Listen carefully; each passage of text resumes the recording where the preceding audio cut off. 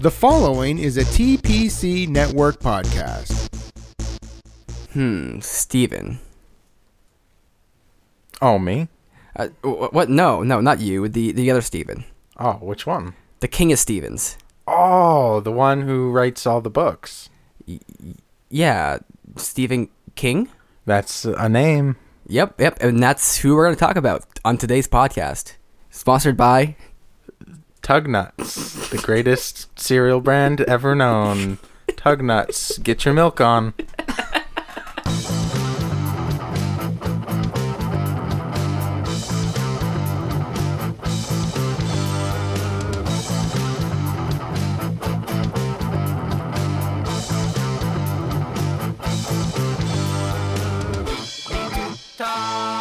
Welcome back. I am your host, Pepin, and here's my co-host, Meter.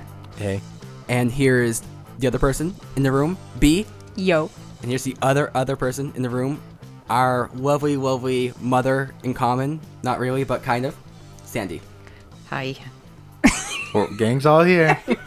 Last time we were here, we were talking about serial killers. You remember that? Good times, bind, torture, kill. Yes. You know, actually, the BTK killer is somebody who inspired a book by Stephen King. Really? Yeah. Okay, I didn't know that. Which book? That's a good question, Mom. Let's ask our resident Stephen King expert, Mom.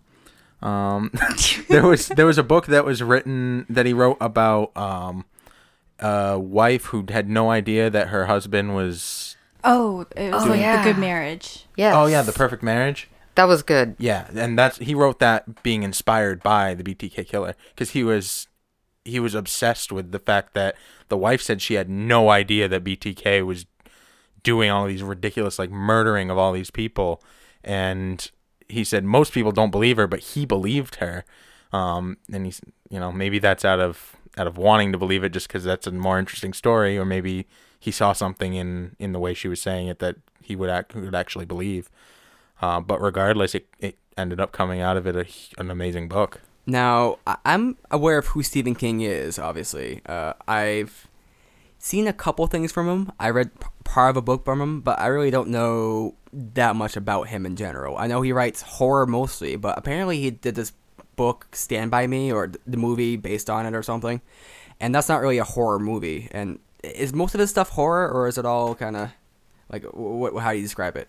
Horror, psychological thriller, what else what other words would you use?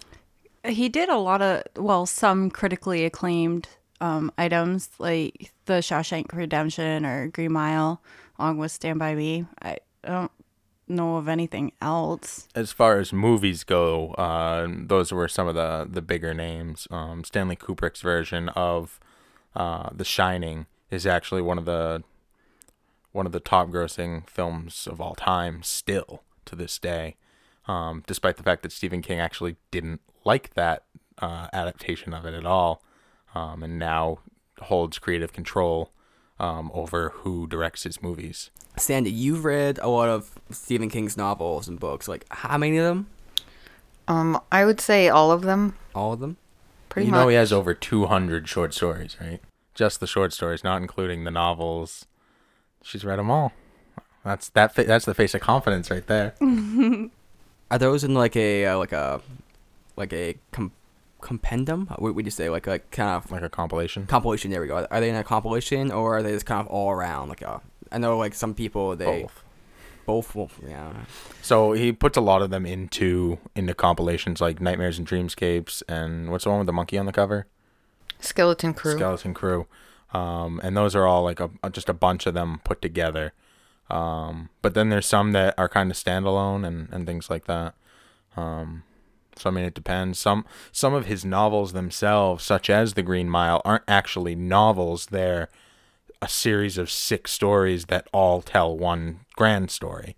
So it's like a mini series of books, which is ironic because like The Stand is a book and it's a huge book. It's a novel, and that one was created into a mini series on TV.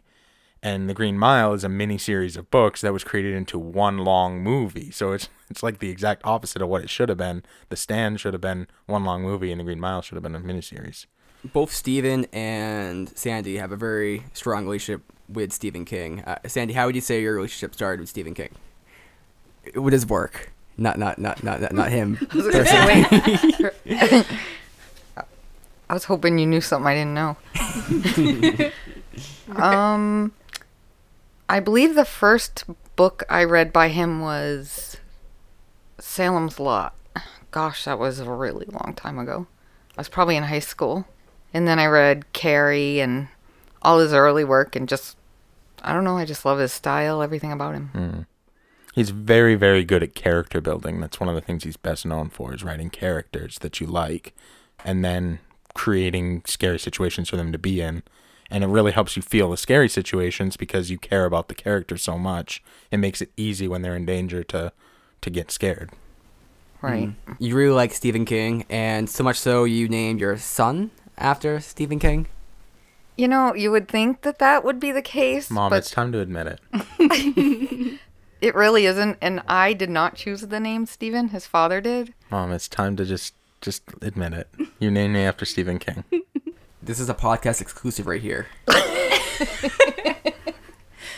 I swear I didn't. Swear to Stephen King? I swear to Stephen King, I did not name you. But it fits. It works. This is what's going to get him to be on the show. Yes, I named you Stephen after Stephen King.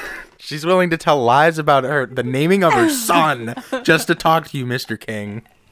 Now, But I did have a license plate that it said N-O, the number 1, and then F-A-N. oh my. How would they know you're talking about Stephen, though?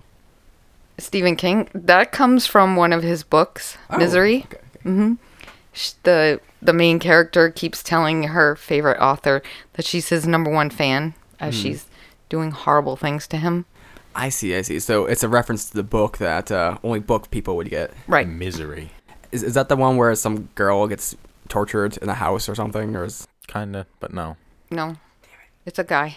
Yeah, it's a writer. He's in an accident, and a nurse finds him and brings him back to her house and is nursing him back to health. Happens to also be a huge fan of his, and basically makes him keep writing books, even though he intended to end the series and go in a different direction. Which completely freaked her out because she was crazy. Yeah, she was absolutely insane. Yeah. Sounds like a metaphor for like authors and their fans. Sometimes. Oh, absolutely. That's exactly what it was inspired by. Mm-hmm. Now, Stephen, did your mom's interest in Stephen King? I've been to your house before, Sandy, and it's just lined with Stephen King books all over the place. Like they're just take up all the walls. There's entire bookshelves that have like all these different books, and then there's other bookshelves which are just Stephen King books. It's pretty massive. Would you say your mother got you into Stephen King? Yes. And where did you start with the series? That's a real good question. One of the first ones I remember having was From a Buick 8, which is a really weird place to start with for Stephen King, because it's not one of his best works, in my opinion. It's a real weird one, too. But that was where it started. I remember reading The Green Mile, too, because she had the 6-book set, the paperback, and I remember reading all of those. No, those are great books, great movie too. Tom Hanks. You actually recommended me to read some Stephen King because I was looking for something to read, and a book you picked out for me was called Firestarter, and I read about half of it, and it was like summer vacation, and we had to return the books, and I returned it and didn't read it again. Well, now I know what you're getting for Christmas. I have a copy if you want to borrow it. Well, when Steven asked me if I finished it and said, "Oh no, I have to return it for summer vacation," I'm like, "Well, why didn't you just pick it up again?" Like, I don't know. But I did like that book though, because it was very. I have a hard time like imagining characters in these situations and all this kind of stuff. But the way he was kind of painting these pictures, like it was more easy for me to understand what was going on and to picture like like the environments, because for me, I have a hard time putting like things into context. Like I'll say a man was talking in this room that was opaque looking, or blah blah blah, and as soon as I get past that paragraph, I forget what kind of room they're in, who's speaking, what these people look like, and everything. But he made it in a way, he wrote the books in a way, or at least that book in a way, where I could remember what was going on in the story. I think he makes all of his books, all of his characters, all of his places relatable, especially where he's from, New England. It makes it easier to picture a place that you know. Yeah, he references Maine. I know that's one big thing I've heard a lot. Like every book has Maine in it. Basically, almost all of his works are set in Maine. Is he a big fan of Maine? I mean, you gotta assume so, Maine. but Yeah, he grew up in Maine. He lived in Maine. He went out to Colorado for a short while when he wrote The Shining, and then he came back to Maine again. And he's lived there since. He lives in Bangor, which is where you're from, right, B? Well, I'm from Brewer, the town across, but Same thing. no, Yeah, it it is is. not. The Queen City is different from the Twin City. But yeah, Okay, so you lived like 5 miles from Bangor? yeah, just about 5 miles from his house, right across the way. And I don't know. I haven't read any of his books because I was specifically told not to, because I'm the type of person that connects with characters. And if they feel pain, I feel the pain if something happens. So it's just a big emotional mess. So I was told stay away. Plus, I don't do good with scary things or thrillers in that sense. So I was told to stay away. But a lot of the places he's been, I've been to too. Orrington, like he lived in Orrington, and where he wrote about Pet Cemetery. I know exactly where that is because I've been there. That's all that like stomping ground. That's where I'm from. So I got that kind of connection. so it's not quite you're not really involved in Stephen King's works, but you're kind of involved in his travels. Pretty much, actually, because he was born in Portland, right down at the Main Gen Hospital. So that's right around where my mom's from. And then living between Bangor and Orrington, I grew up in Brewer, so I frequented Bangor for shopping and all that stuff. And Orrington, where we did other activities as teenagers. It's kind of strange that you brought up Pet Cemetery, because I actually didn't know that was Stephen King, and I learned more and more of things I've seen in popular culture are Stephen King. Like that was a South Park episode, like the Halloween one they did a while ago, and I think it's based on Pet Cemetery. And I didn't know that was a parody of something until like somewhat recently. Margarine. Margarine? The one where they have the fortune teller, the little paper fortune teller one, and then Butters, they think he's dead because they had to stage his death to get out of, he was playing to be a girl or whatever, pretending to be a girl. So he had to die in order to come back to school as a girl. And when he did, they pushed a pig over the top of the house and he exploded on the ground. And then, the dad is met by this guy, and he's the guy from Pet Cemetery, the movie, who's like, don't want to go down there, and it's like doing like the most awful Maine accent ever, and basically just tells him like, don't bury him at the burial grounds because he'll come back to life and be a monster. And then the dad does, but Butters is still alive, and he comes back, and they're all like, oh, he's a monster. But he just like looks like normal Butters, and Gosh. so yeah, they definitely, South Park's genius. We've talked about them before, but yeah, that is Stephen King. You know who that guy is that plays the neighbor? Herman Munster. Yes. I do know that. It is. my God. Yes. He plays the neighbor in Pet Cemetery, and Yes. that's the guy who they were parodying, and they parodied him by just doing him. Like it wasn't even a parody; it was just like an impersonation. That's so cool. A lot of my experience with Stephen King is watching people review the movies based on his books, and a lot of them are pretty bad. A couple are apparently pretty good, but the new one, or the old one, was, I guess people thought that was scary at the time, but the reviews I've seen of it are pretty goofy. I mean, it's a goofy movie in and of itself. Before I delve into it, I want to know Brienne's opinion of it, because I've been introducing her in gearing up for talking about Stephen King to a whole bunch of Stephen King movies all at once, because I know Nate doesn't really know anything about him. Mom knows a ton. I needed a refresher, and Brienne knew nothing, but I wanted to get her to a different spot than Nate. So I kind of crash coursed her. We've watched a different Stephen King movie every single night this week. It was one of the first ones we watched. Was it the first one we watched? I think so, actually. And and what did you think of it? Well, okay, so when we started it, I was kind of scared, and on the inside I was like, oh no, I don't know if I'm gonna like get attached or if this is really gonna be freaky, because that's the impression that I got, is that it's just a scary movie. And we get into it, and maybe the first part of it I was like, this isn't really the thought is scary, like, oh, if this is really something that could happen, this is scary. And so I was scared at first because the thought of children getting murdered or whatever, that thought alone was just scary. So I could see it being scary in that sense. But as we get through it, I'm like, this is ridiculous.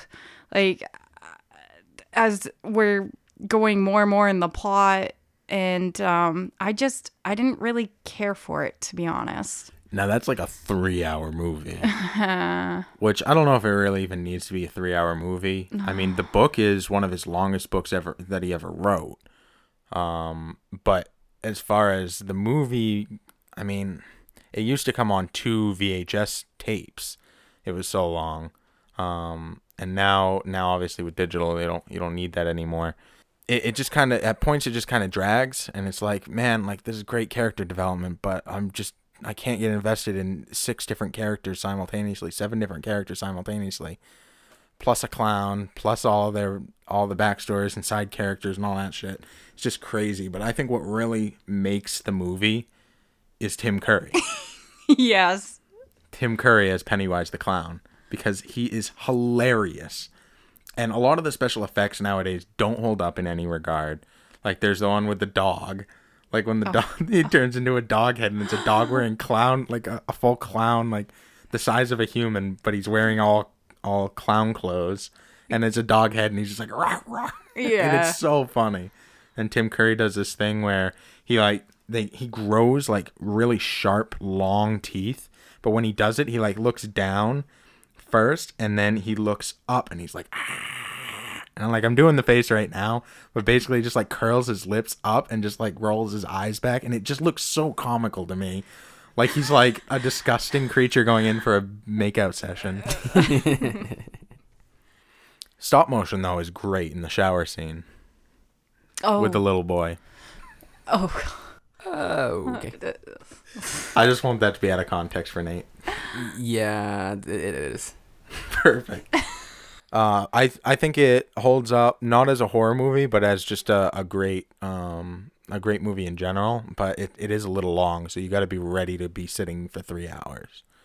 And I don't think I was ready. I think that was part of the problem. I knew it was that long because I saw it right there, but I was like, oh, this will go by pretty quickly. And it really didn't in some areas. Just, I hope, is the book better?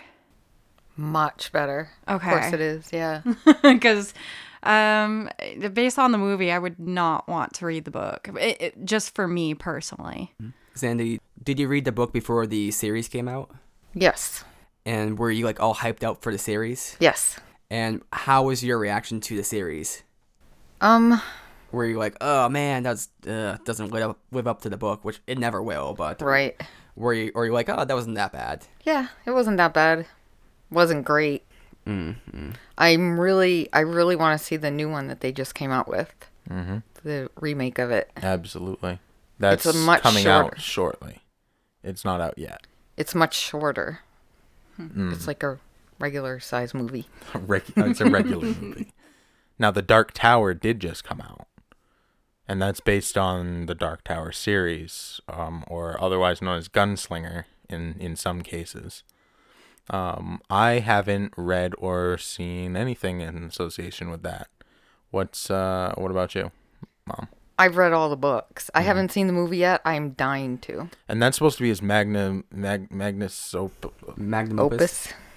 That's supposed to be his magnum opium. What do you think? Is that his best writing as of the date? No. No. Not in my opinion. No. There's rumors that it connects like basically everything he's ever written all together into like everything connects to the Dark Tower in some way. And didn't he write a character for himself in there? Like Stephen King is a character in the book. It's been so long since I read the books, I don't remember. Well, that's what Wikipedia said. Oh. So I assume it's fairly. If you saw it on Wikipedia, it's obviously true. I would say yes, that's probably true. I have heard he does put himself in the books a lot, like in a certain kind of ways. Like there's always some alcoholic person in there and struggling with their issues. And apparently that's an issue he had back in the day. Mm-hmm. For about a decade, yeah. Yeah, for about a decade. And then I think there's some other, I forget what the other trope is in there. Obviously the main thing, and that's something he puts in there. But I think there's a few other themes he always tends to come back to, and they're called like Stephen Kingisms or something like that. Yep, Maine, alcoholism, and writers as characters. Paranoia too.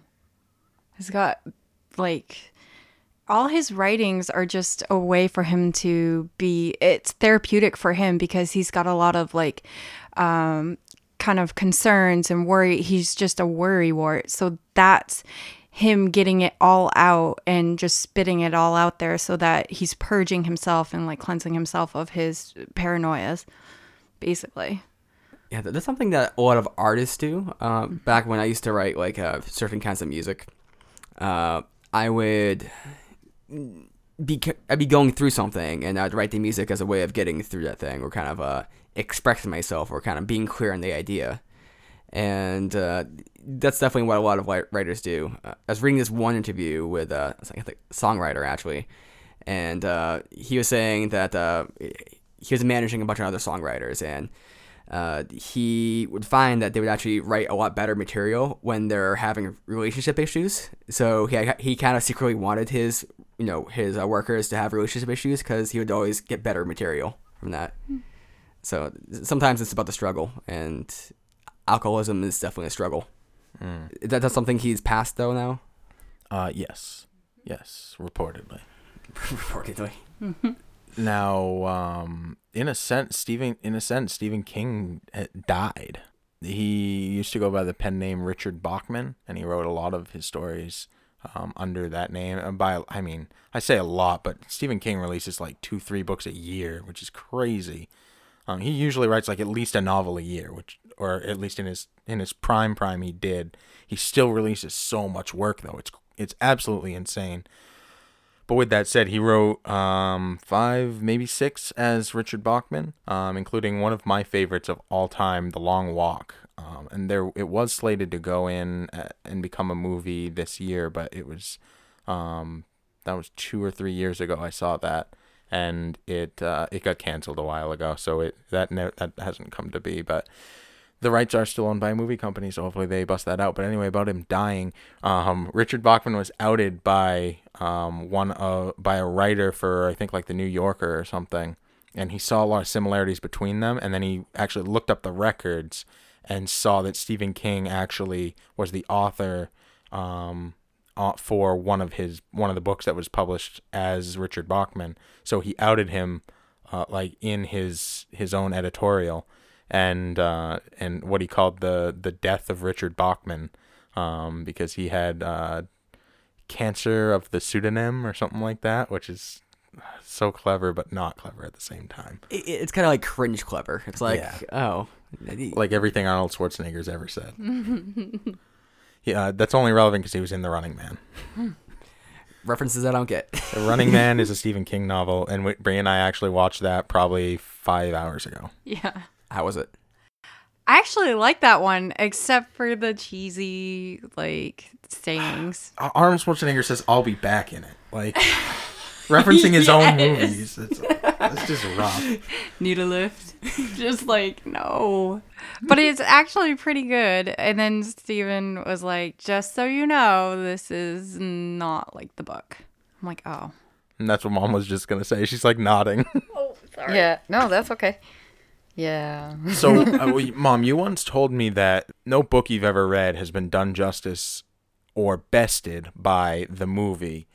And I think most people will feel that way about things that they've read being turned into movies. It's just such a different medium. Your imagination has such a wider, just a wider breadth to run when you're reading than when it's like comparing your imagination to somebody else's imagination. You know, your own is almost always going to win, except in one instance. And what is that? Cujo.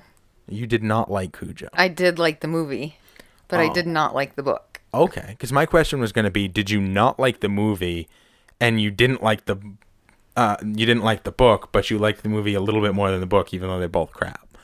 You actually like the movie. Yes. What made the book something that just didn't tickle your fancy?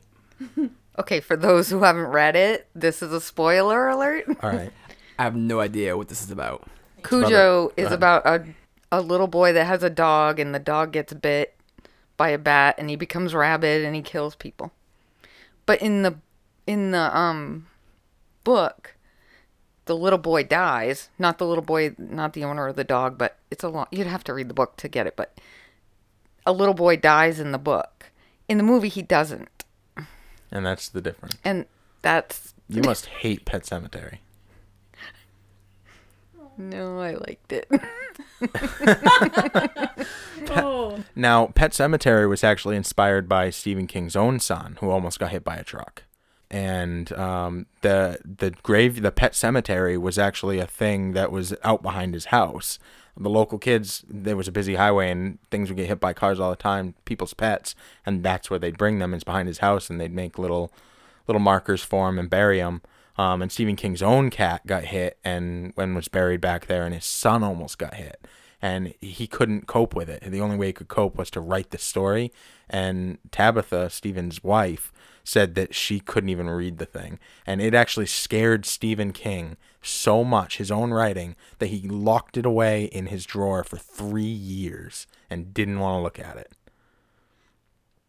Just because it hits so close to home. I mean, that was in when Tabitha tried to read it, that was her son. That was not just some little boy. That was her son, because she knew that's what Stephen was writing about.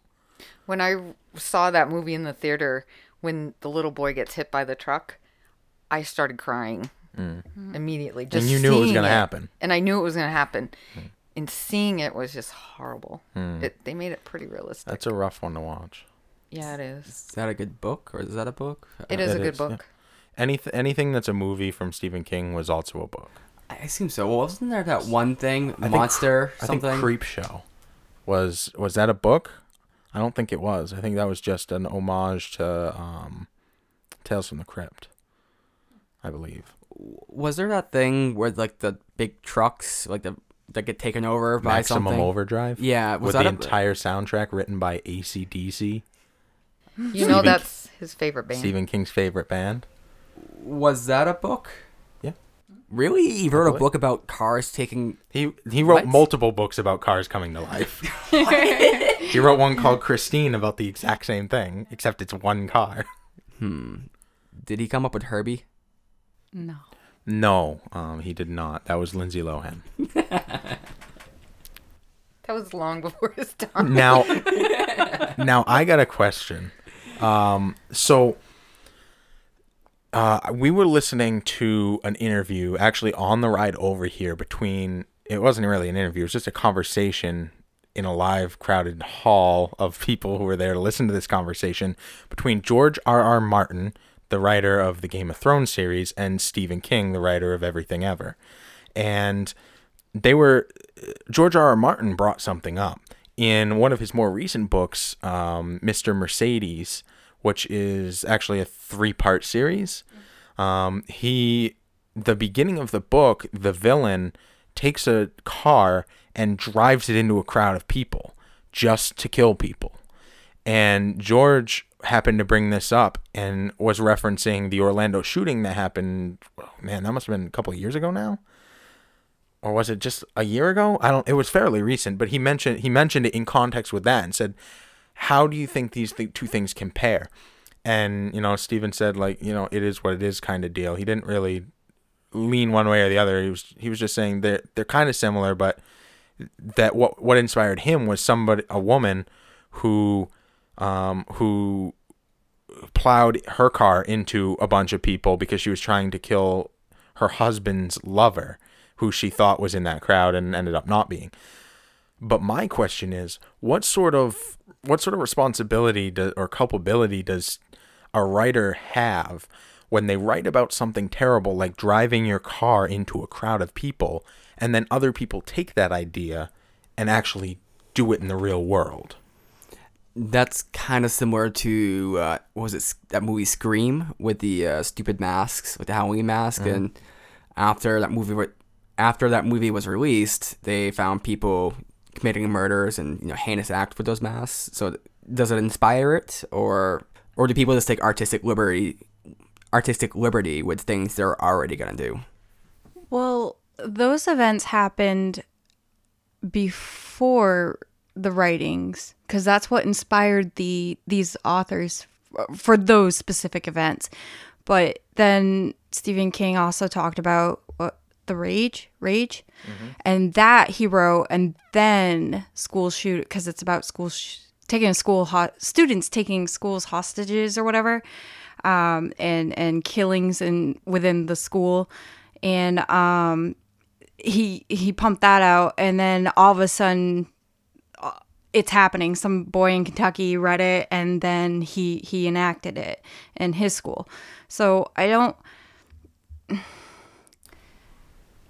There's been actually a lot of Stephen was mentioning Rage himself. He actually wrote that under the name Richard Bachman, but he mentioned that one as well, and saying like there were multiple shootings that happened because that referenced that book. The children who shot up their school had just read, or in some cases had read many times, Rage, and that in a way makes him somewhat culpable. It could. It's for me, it's hard to really judge, because it could just be a causal thing, like what's that book, Catcher in the Rye? That book's linked to murders, but it's also just a common book to read.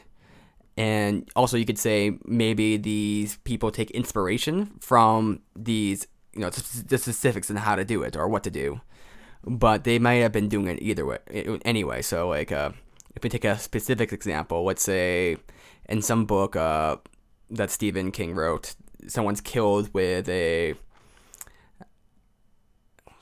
giant elastic band. I don't know, let's go with something good. Let's say guitar strings wrapped around the neck, and that's how they're strangled. And then let's say someone reads the book and says, "Oh, that's a great way to kill someone. I'll do that." And then they, kill someone that way. Well, if they didn't read the book, they'd probably kill the person still, at least in my mind, but they would just do a less clever method, maybe like an axe.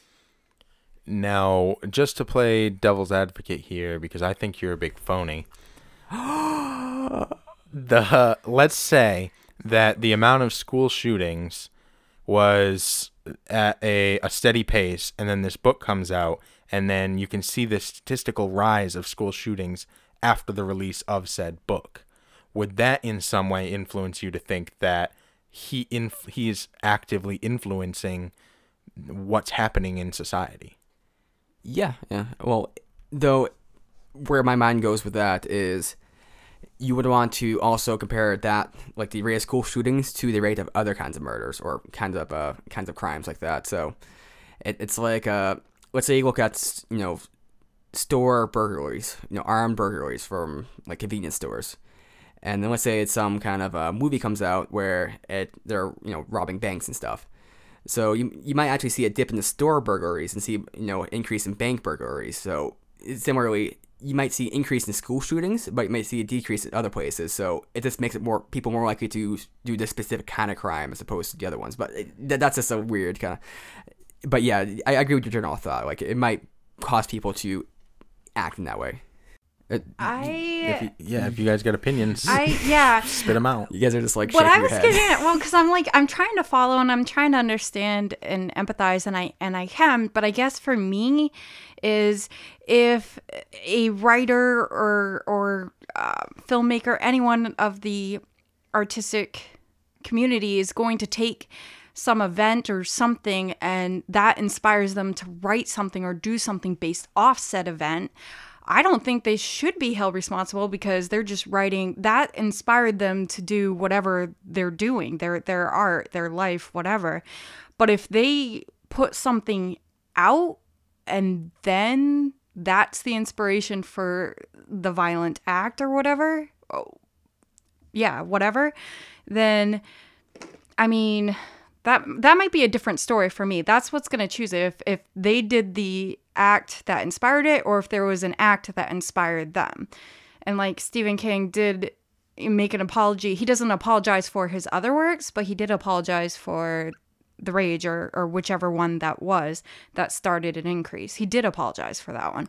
Well, he said he regrets it. Right, for sure. regrets, not for sure. apologies, but yeah, regrets. He says he regrets Pushing for that one to be out or something. Yeah, just regrets publishing it at all. Yeah. So I think I can kind of connect with him on that line. If I was in his shoes and I did something that saw a spike in something treacherous, then I would regret too.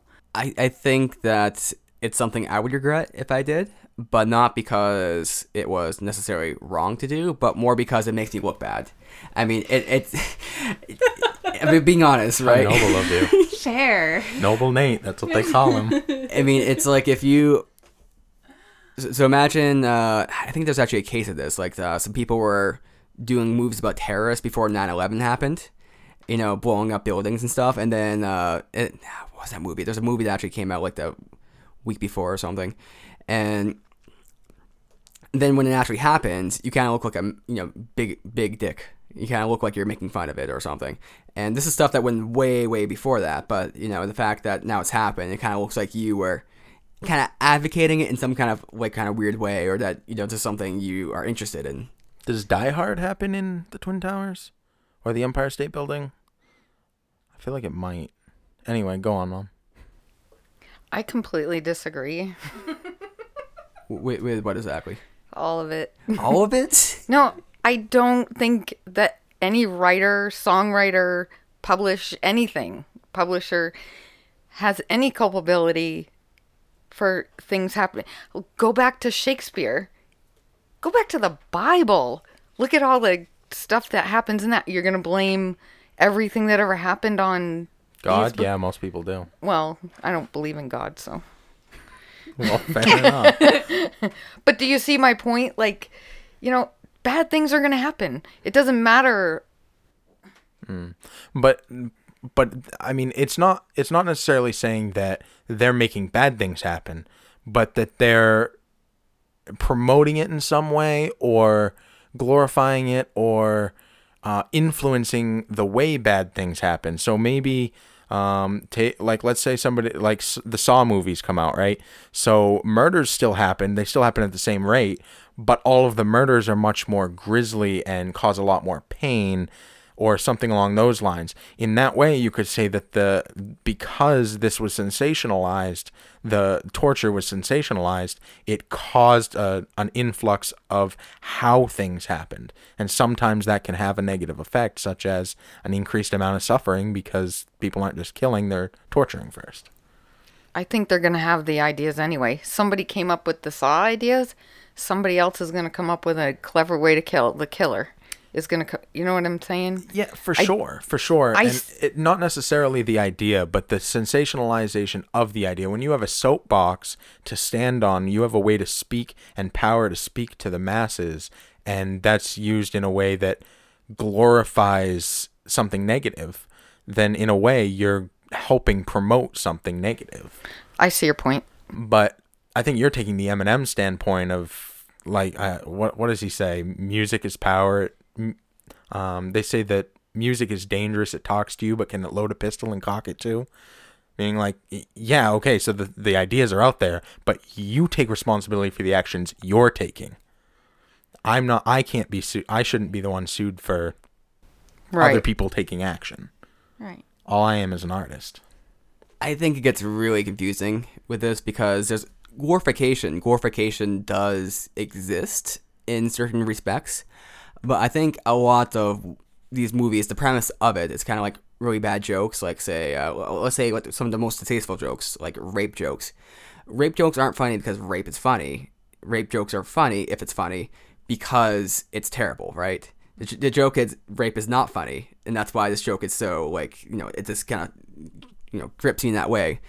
And same thing with kind of like these terrible movies where it's scary because it's scary. You want to watch it because it's not real. It doesn't actually exist. Some people are into snuff films and that kind of messed up stuff, but horror is fake, and it's not glorifying the horror, but rather it's kind of making an argument against it. In the same way that comedy, like what's that show?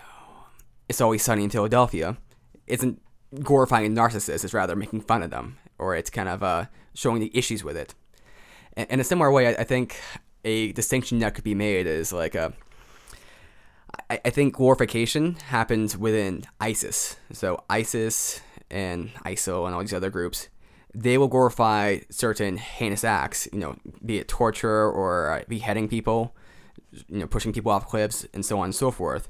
And there's a clear glorification because they're trying to incentivize people to do it. And it's not clear, at least in the case, as far as I'm aware of Stephen King, I wouldn't assume so, that he is necessarily incentivizing or making people want to do it. Rather, it's kind of saying, this shit's fucked up. This is why you read it, because this shit's fucked up, and it kind of like scares you, right? Like, there's not like a motivation to do it. It's rather like, just don't do this. I agree. I think that's a good way to put it. And I think it's humans that are glorifying. I mean, name one of Ted Bundy's victims.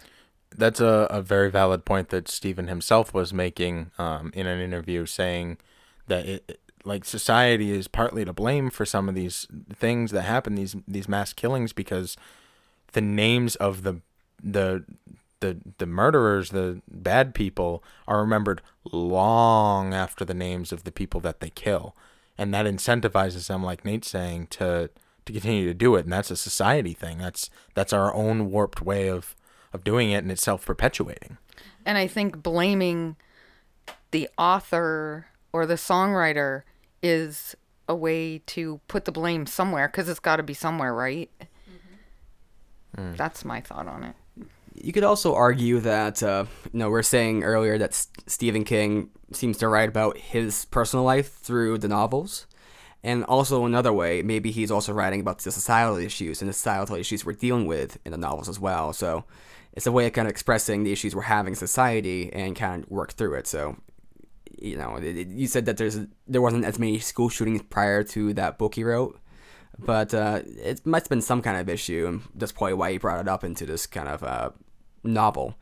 And there's issues with torturing and all this other stuff. So it might be, I feel like there's very few writers that can create things out of nothing. I think they pull from society and they kind of start discussing these issues in fiction. For the record, I did not intend to say that was a factual statistical evidence. It was more of a thought experiment to try and see where you would stand if that was the case. Right. I like it. Fair enough. So I mean, I wanna know, to kind of divert us, head towards the wrap up here. What is you guys' favorite Stephen King book and or movie, or anything Stephen King's ever done? I really like the first half of Firestarter. Now that's a good answer. Aww. Mother. I think my favorite book is probably The Stand. It's super long, but I've read it so many times. I really want to see Eyes of the Dragon become a movie, and I would definitely watch that. My favorite movie, probably The Green Mile. That was very well done. Shawshank Redemption was. Yeah, that's widely considered one of the greatest movies ever made. by most critics and people of that nature. The Stand was actually 1,200 pages, and the publisher wanted him to cut out 400 pages, and he refused to the point that he actually changed publishers just so that he could. He's like, I made you guys millions of dollars. Why are you making me edit down my work that much? It doesn't make any sense. There is an edited version there? that came out originally, and then he added all the pages back in. Oh. I have both versions. Interesting. Wait, Yes. do you have the hardcover of The Yes, Stand? both of them. That's extremely rare and worth like thousands of dollars. Oh, the original maybe. The first or Probably not second, the the first. first or second editions are. The first, they only printed 10,000 copies. I probably don't have a first or second edition. Of the I will first. have to check that Then out. they produced a second 10,000 copies of the second, but there were millions of people reading his books, and they didn't think it was gonna appeal. So, those are worth a lot of money. Quick question: which version was better, the short version or the long version? They're exactly the same, other than a few hundred pages that were added to the unedited version. Really? So Yes. it wasn't really made better by the. Oh, so maybe No. the publishers were right. It added, just blank pages at the end. yeah, but he added them back in because people might want to add their own ending. No, That's fine. it added to the story, but it didn't change it any. You know what I mean? Understood. Yes. B, you have limited knowledge, Yeah. so based off of what you have seen, Well, do you remember all the ones you've seen? yes. You've seen The Shining, The Shining, It, Dead Zone, Dead Zone starring Christopher Walken, yeah, Running which was Man. hilarious. Oh, stop. Running Man, which was also hilarious. And The Green Mile with You. Yeah. I fell asleep through part of it, I think. Yeah. So I'll take a different avenue because books I didn't read. I'm gonna have to say The Shining for movie. The one- Stanley Kubrick version. Yes, the one with Jack Nicholson, even though it's apparently not the take he wanted. But I also, even more so, just enjoyed him as a person being from Maine, not him, but myself as well, and sharing the kind of outlook he has and how he speaks out for Maine. He's a big activist for Mainers, so, and does a lot for the community. So I think that's my favorite part about him. What has he done for the community? He bought the best radio station because he was afraid that he just wanted to keep it living. It's the rock station, Stephen King's 100.3 WKIT. And there's a lot of good music on it, and it's one of like the staples in that small area. Classic rock. Correct? Classic rock, yeah. So that is his favorite. Yeah, AC/DC all the time. And but he also recently built with his wife Tabitha the water park that's in Bangor, where he is. And then also, which I didn't know about, but he did the little field, the baseball field down in outer Bangor. So that's good. He also helps with the community with writing and like proofreading and pushing for like literacy in the school systems, arts, things like that. That's being cut back so much by government for schooling. They're cutting back in the arts and English, and he's pushing for that. And also just for the betterment for the maniacs, really, just living other. Didn't him and Tabitha do the library as well? Oh yeah, the Bangor Public Library. Yeah, they pushed, and actually because it was in the same area as City Hall down in that that oval area, the balloon downtown Bangor, they pushed it to its own building, and it's actually really huge. It is. It's huge and it's gorgeous, so it's a great area too. Absolutely, yeah. No, that's a ton for a community. I don't know too many other authors who have spent all of that on just the town that they live in. Yeah, just out of their pocket too. Yeah. He also supports a lot of like with the concert shows in the summer and stuff like that. Games, the University of Maine, anything like that. Mm-hmm. Steven, it's your turn. I really like Misery. Who's the actress in that? Kathy Bates. Jinx, you owe me a Coke. She is outstanding. I like Kathy Bates in general. She's probably my favorite actress.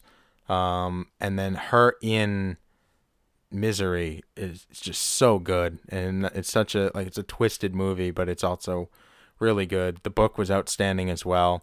The Long Walk was probably my favorite book, by Bachman. But as far as movies go, it might be Misery, which I don't think I'm gonna have Brienne watch because she doesn't do well with people in a lot of pain. That's why we've skipped Pet Sematary as well, because I don't think she'd enjoy that one as much. Which is funny because I think that was the one I was pushing for. Yes, it was, and that's why we went with Dead Zone. Which was Christopher Walken, so I was good. Christopher Walken is Oh my absolutely God. hilarious. He's ridiculous. I love him. But listen to all the huge star-studded cast that have been a part. Sissy Spacek was Carrie, Kathy Bates, Christopher Walken, Tim Curry. The list just goes on and on and on. Michael Clark Duncan, and he was amazing in that movie, The Green Mile. John Cusack. Yeah, absolutely. What movie was John Cusack in? Cell. What was the other one? Oh. I'm trying to remember. 1408. 1408. Oh, yeah, Was he in that? 1408. Yes. And there was another one too, though. Samuel L. Jackson. Yes, absolutely. 1408. Was Yeah, he? Absolutely. Yep. Yeah, John Cusack was in What's three. the most recent thing Stephen King's written? I know he co-wrote one with his son recently. Yeah, that's... It hasn't even been released yet, right? It's being released Right. sometime this year. Sleeping Right. Beauty? Yeah. And as far as movies go, it is coming out soon. And this podcast will be coming out very close to when the movie comes out. Hopefully the Monday before it comes out, because I think it comes out on a Friday. Somebody look that up. I want to get that plug in here somewhere. All right. September 8th. Which Oh, hey, September 8th. which falls on that Friday that we have no work. Oh, You wanna go nice. see it? We're going to go see it. You want to come see it? Yeah. We're making plans on the podcast. Hey, you want to come see? Hey guys, for anyone who wants to come see the new movie It by Stephen King, we're going on the 8th, the day that it releases, and you can join us. It is a Friday. This Friday, when this podcast comes out, which I believe will be the 3rd or something. Yeah. I highly suggest you go see it, and let me know what you think about it. Drop it in the comments. Let us know. Where can they? What sort of comments can they? Where can they find us to give us comments? Well, they can find us at WNTT1.com Slash Twitter. slash Twitter. Well, no, Twitter.com slash WNTT1 or Facebook.com slash We Need to Talk Show. Outstanding. We're also on Patreon. Patreon. And Patreon's like a pretty cool platform because if you want to support us, you know, more ways than one, you can give us money on Patreon. It's a way to donate to your favorite creators. Definitely suggest that one. That's a good one to donate to us. Also, if you want to hear a reaction to the movie and, you know, have us do a little review and talk through of it, let us know, and maybe we can do a little review of it. That would actually be really fun. I'd love to do that. So hopefully some people get back to us on that, and we'll do that. In the meantime, let us know what books you liked. What did we not cover that you guys wanted to hear us talk about? And in maybe sometime in the future, we can talk about it again. We can talk? Yeah, not only can we need to talk. I love to read comic books, and man, do I love playing board games. That's why I go to Comic Hunter. Comic Hunter has Atlantic Canada's largest selection of comic books, graphic novels, board games, and manga. Plus, they have toys, action figures, statues, and much, much more. ComicHunter.net has a blog and Magic the Gathering web store. Events every single night, Dungeons and Dragons, Magic the Gathering board games, Star Wars X-Wing, and much more. Ladies and gentlemen, they have mangas, buy 3, get 1 free, used graphic novels, buy 1, get 1, plus the dollar bin of comics, thousands of comic books, up to 50% off the more you buy. Check out ComicHunter.net. They have a knowledgeable staff, plus Matt Surrett's there too. Open Monday to Friday 10 to 10, Saturday 10 to 9, Sunday 12 to 6. Location is Moncton, 467 Main Street, Suite 300, and in Charlottetown, 181 Queen Street. That's right, Comic Hunter, where heroes come to play.